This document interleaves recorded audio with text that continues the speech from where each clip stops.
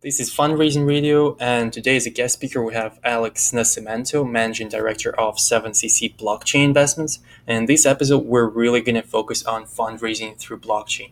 So, Alex, let's kick off by you giving us some background on yourself and on 7CC Blockchain Investments. Sure. So my name is Alex Nascimento. Thanks for having me. It's a pleasure being here with you guys.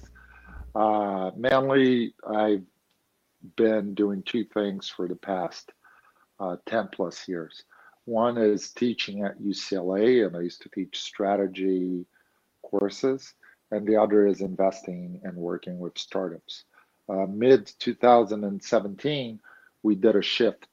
I started teaching the blockchain course at UCLA, which is a business course, not for non-technical people to understand the use of the technology as well as the possibilities for fundraising. And then we shifted our focus on startups to focus exclusively on blockchain startups. And that's what 7CC Invest is. So we are an advisory and investment firms. Some projects we invest, some projects we just advise, uh, helping companies integrate their blockchain technology and raise money for blockchain related projects. Got it. That's really interesting. So on your LinkedIn profile, it says that you're an official sponsor of Tech Coast Angels. Can you elaborate a little bit on that? Yeah, so Tecos Angels is the largest angel network in the United States, with a few chapters here in Southern California. Last time I looked, there was north of like 400, 500 angel investors. We've been with Tecos Angels for a while. We've been their corporate sponsors. So Tecos Angels invites entrepreneurs from all walks of life. It's not only tech. Uh, I've seen things like nutritional bubble gum being funded at TCA. And I invite everyone who's listening to, if you're looking for funding and you have a good project, to go to the TCA website and apply so that your project or startup can be reviewed by the investment committee, which upon approval, you will go through a pre-screening application, and then hopefully you will be able to pitch your idea to our group of investors who meet twice a month, usually once at UCLA on campus, and that's why we're so close to TCA. Mhm. And the other, it's an investors dinner in the west side of LA. So There are other chapters in Southern California. I'm particularly involved with the LA one. got it, got it. Yeah, I think all our listeners on the call are from LA, so we're all from on the same page. But just a side note, because of the whole coronavirus thing, how how how do pitches work now? So you said that you meet usually twice a month, and it used to be in person. How does it work now? So now it's happening through like Zooms and other forms of remote conferencing, but it's still going on. So nothing has stopped. Meetings are still going. We're still reviewing companies. Just a matter of them not being in person. Got it. Perfect. So it's not the end of the world yet. Tech Coast Angels are still operating. so Yeah, uh, yeah, we're still strong. let's move on to the major topic of our discussion today: blockchain fundraising. I'm not even quite sure where to kick it off from here because I'm really not proficient in blockchain and haven't had much experience with it whatsoever. So maybe you will kick off by telling us a little bit about who might try to fundraise through blockchain and who shouldn't even think of it. Mhm. So basically, it falls into kind of like the same category as startups, but even wider, right? The ability here is for any company, startup, mid-size, or large corporations to do a swap. And what do I mean by a swap? A swap is any financial instrument where I'll give you a contract in return for funds, right? That could be a bond, that could be a company share, That could be seed money with an opportunity for a follow up upon a liquidity event. Uh, that could be a debenture. That could be a REIT. So technically, the sky is the limit of what you could do on a blockchain environment for fundraising. Our research at UCLA and my focus, it was always on how did we move from ICOs, which were very popular in 2017 and late 2016, to regulated fundraising mechanisms that utilize blockchain technology to connect investor and company. All right, does that so far make sense?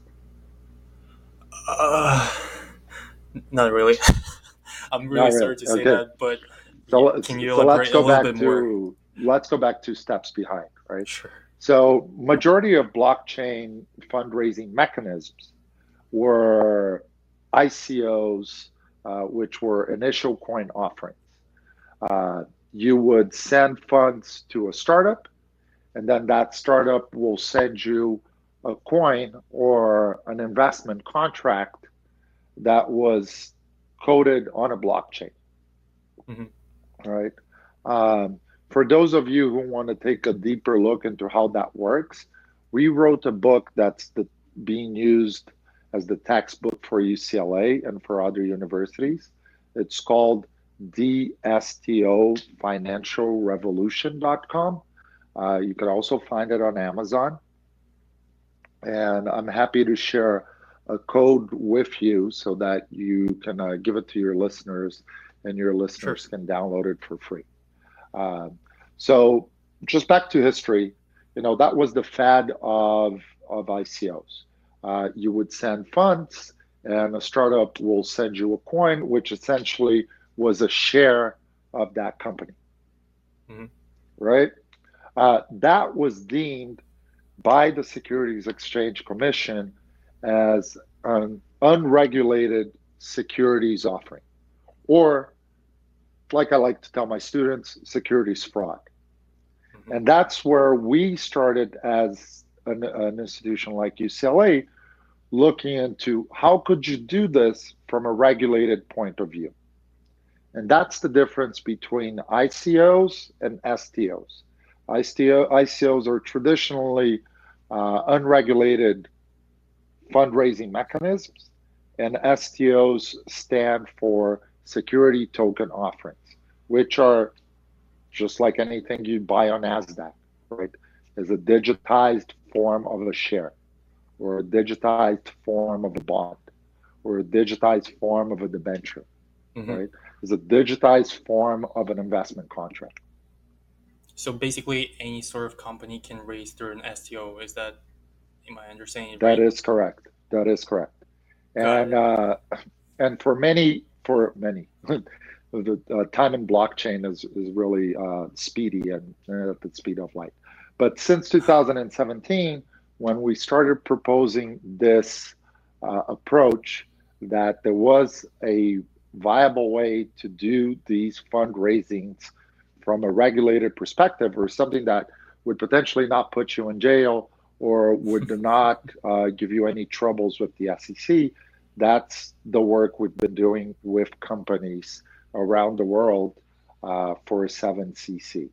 So we've been helping companies structure these fundraising mechanisms from a regulated point of view on the blockchain.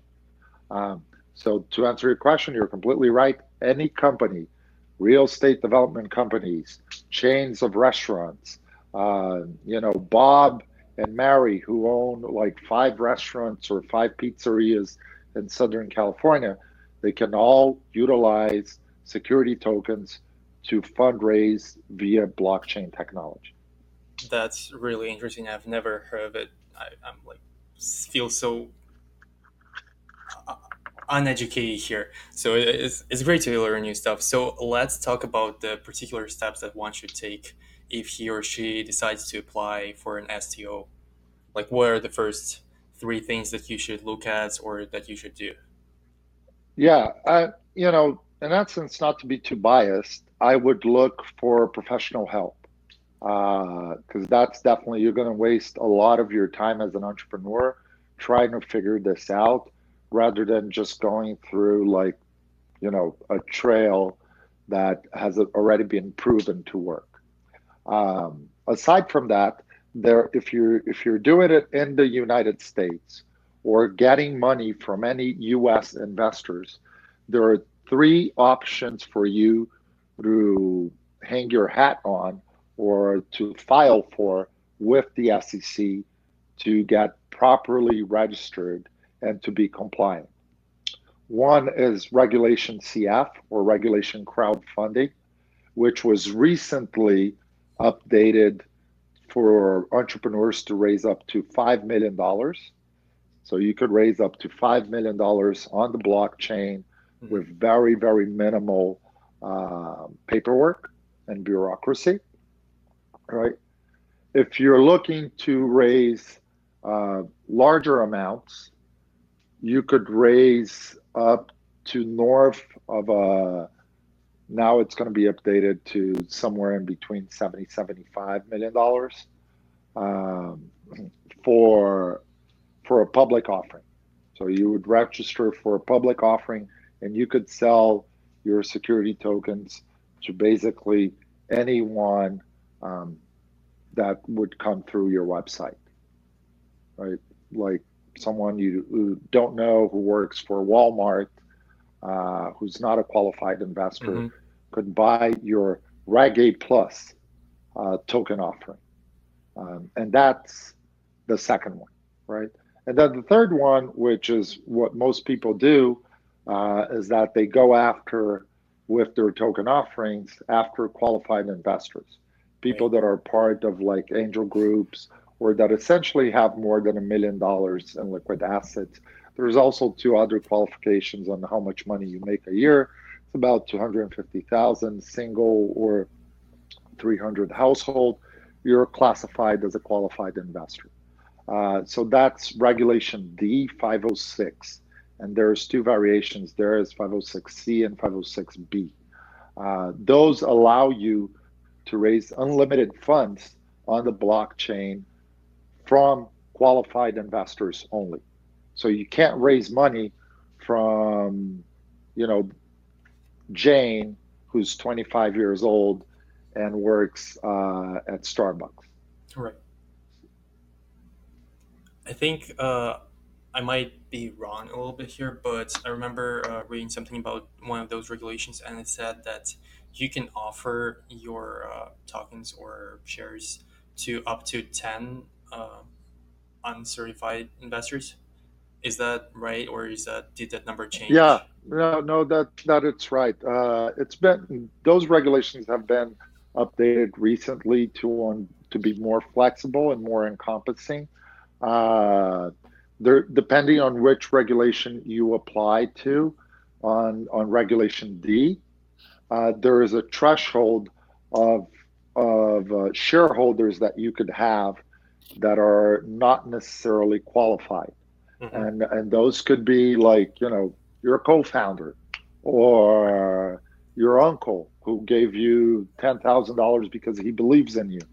Hmm. Uh, so not necessarily those shareholders of your token or token holders would need to be qualified investors. So you are correct. There is a small carve out for investors that are not qualified, so that it kind of like allows you to get that initial seed capital, not only from qualified investors, and also make distributions to the founders and original founding team. Got it. So now, actually, I have a question. What's the major difference between an STO and a regular Regulation Z offering 506, let's say? So, in one case, I understand that you just give out a non-physical. So, like in one case, you actually sign a contract and everything like that, and in another case, you're just sending a tokenized share of the company. Is that right? Or is there That some is other very major close difference? to right. Yeah, that it's, I would say, 80% there, right? Mm-hmm. So one is, think about Nasdaq, right? One, you're buying a digitized share, and that's the blockchain way of doing it, and the security token. The other one is that you're literally going person to person, face to face, and trying to get that person to sign your safe, to sign your convertible note, to sign your shareholders agreement, whatever it is, the investment contract that you are promoting. There's there are benefits more than differences. So that's an important point to make, is that the differences between an STO and a traditional paper contract are very, very small. Basically, one is digitized and stored on a blockchain, which brings all the benefits of immutability and automated contracts and all that. Right. But the differences from a legal point of view are very, very minimal. Another question. Does anyone from the audience have any questions? So I think, just to conclude, sorry to interrupt, but I think that it's important just for the audience to understand that what, you might think about yourself. Well, if there is no difference between a security token, it's just a digitized contract stored on a blockchain.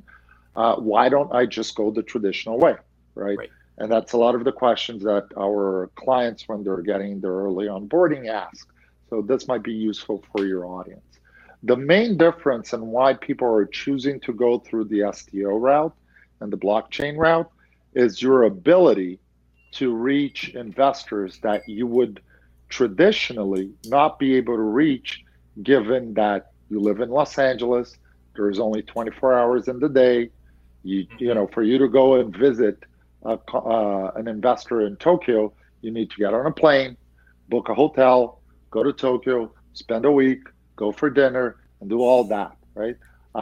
So your ability to touch a larger audience through the web is a key benefit. The other key benefit is that the payments and the back office of making sure that you have all your documentations and you're making payments to your shareholders in a compliant way are all automated in a blockchain, as opposed to being hand paper pushed in a more traditional model.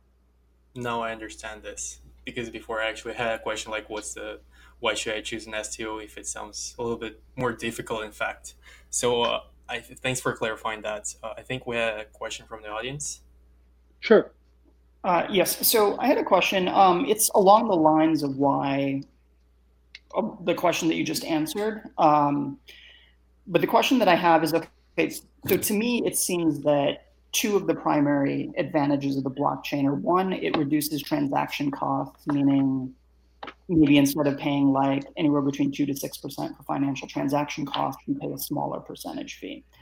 And then the second one is, if you're dealing with very small amounts, it's easier to manage through the blockchain, because when you're dealing with a very small amount of money, it's hard to kind of use the traditional routes to kind of pool those smaller amounts into a bigger sum. Now, for startups, though, it seems that you're not dealing with an investment where 2 to 6% is what's going to make or break the startup, because the returns on startups is much higher, but then it also means that you can kind of potentially go to zero as well. With that said, I guess you said one thing, which is you can reach a lot more people. So what you're essentially saying is that through the blockchain, that network of people is larger. So the questions that I have is, why exactly is that network of people larger as opposed to reaching them by traditional means? And the second one is, what exactly is it for startups that I guess blockchain as a technology provides, when it's really the reduction in transaction cost is not what's going to make it or break it for the startup? Yeah, so there are a couple of things, and I think they kind of revolved around those 2 points that you are already identified, right? So one is your ability to reach investors that traditionally you wouldn't be able to, mostly from a physical barrier, right? I'll give you guys an example. So if you go through TCA, you're going to put a pitch deck together. You're going to submit that pitch deck through TCA's website. You're going to, upon being pre-selected, you're going to go in front of a committee. You're going to try to convince that committee that you have all your ducks in a row.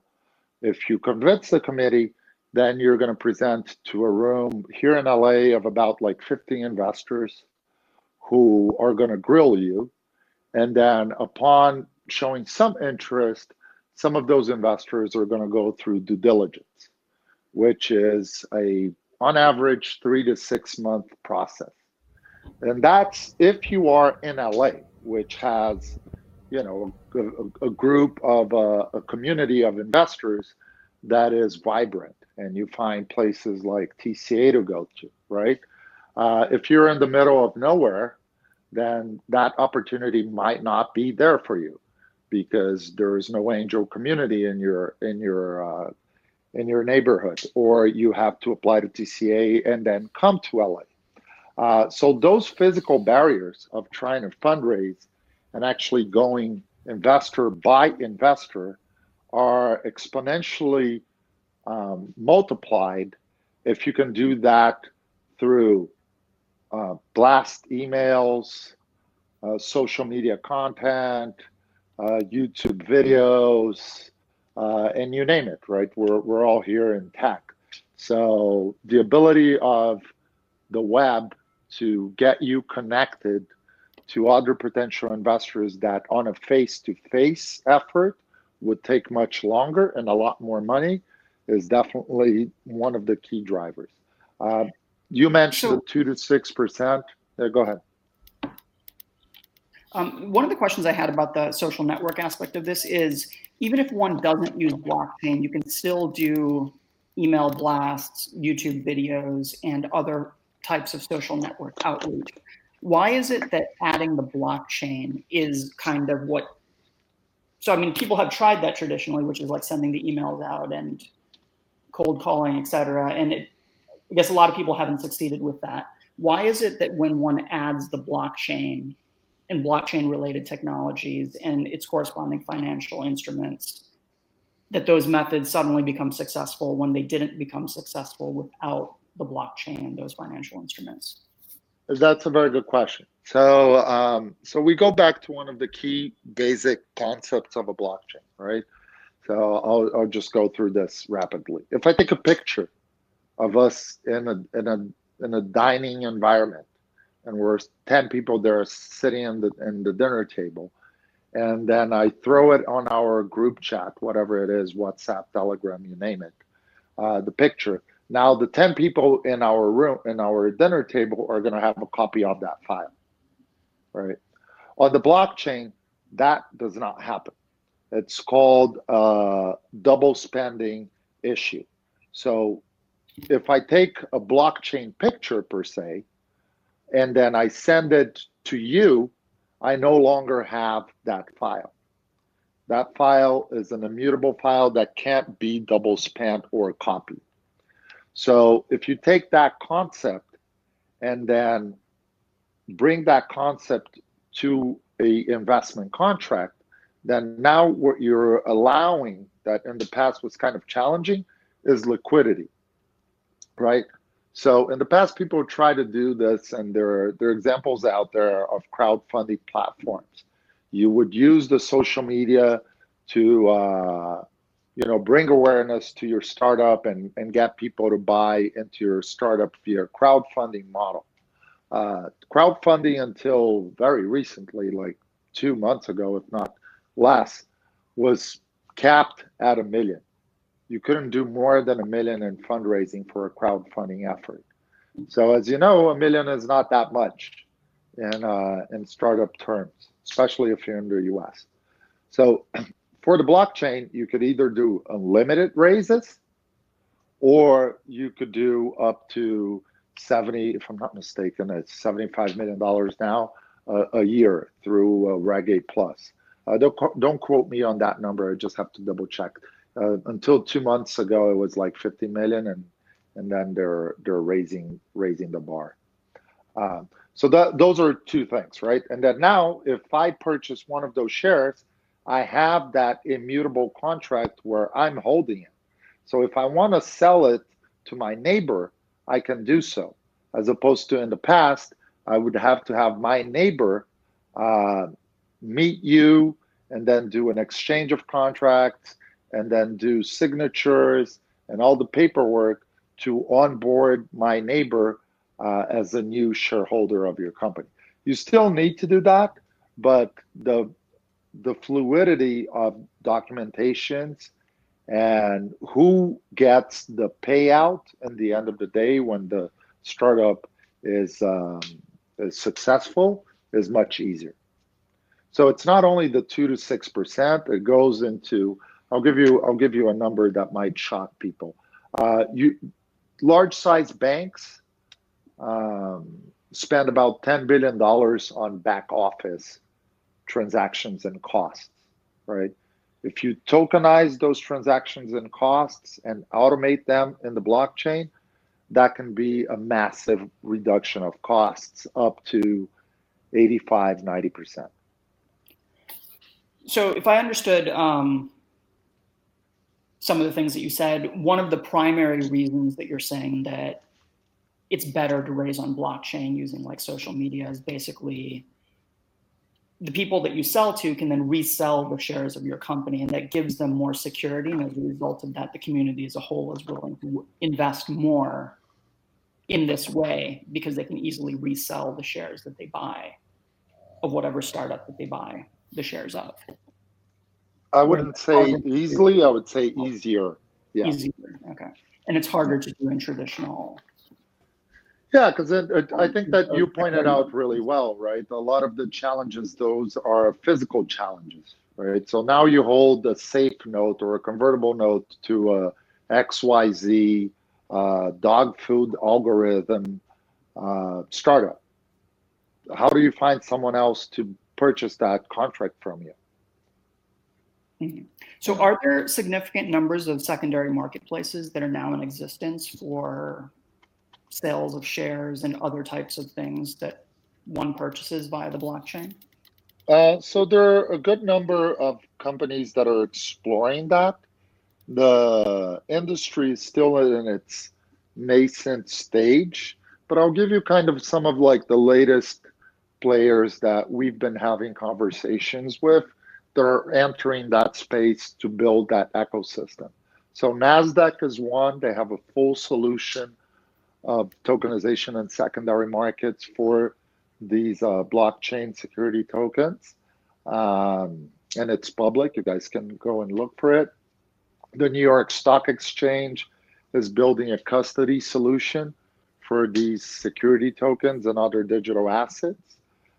Fidelity, Franklin Templeton, Santander, HSBC, JP Morgan, they're all developing tools and solutions for people to have a more robust ecosystem and greater access to liquidity.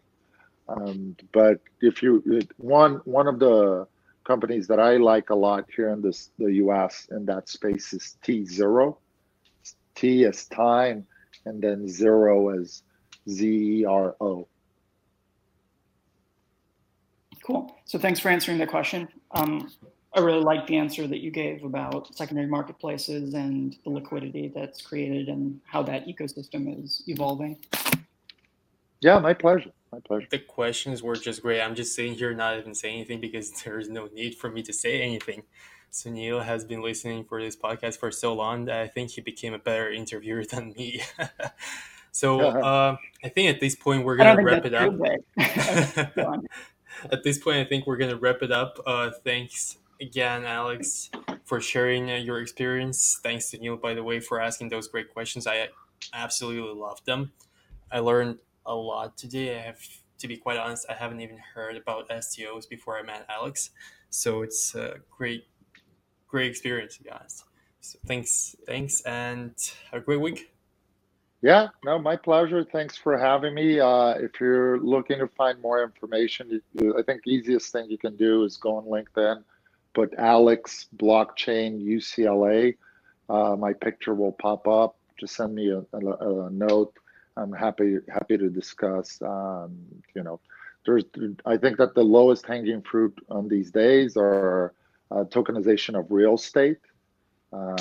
Large developers and so forth are using this Sounds feature. good. So happy to discuss it with anyone in your audience. Sounds great. Thanks a lot for that. And I'll definitely publish the link to your book in the description of this episode. All right. Okay, Thank you again. fantastic, and we'll give you guys a quote. Thanks for having me. Thanks. Appreciate. You really thought it's the end of the episode? Nope, not yet. In these uncertain times, when a weird virus is spinning out of control and investors are trying to figure out where to put their money and not to lose it all, I have an answer. Invest in human capital. I will be among the first 10 people to participate in something called Human IPO. So, shortly about how it works. You can buy futures on my time now when it costs just $100 per hour, and when I become Mark Zuckerberg 2.0 and my time is worth $1,000 per hour, you can sell it or redeem it, either making 10x return or bringing me to your firm as an advisor or speaker for a few hours. My offering is not live yet, so now you can only subscribe to my updates. But please do so and become the first one to buy my time when my offering goes live. To sum it up, in dark days, buy time, not toilet paper, and your money won't be flushed into the toilet. I'll leave a link to my profile on Human IPO in the description of this episode, and thanks again for listening to Fundraising Radio.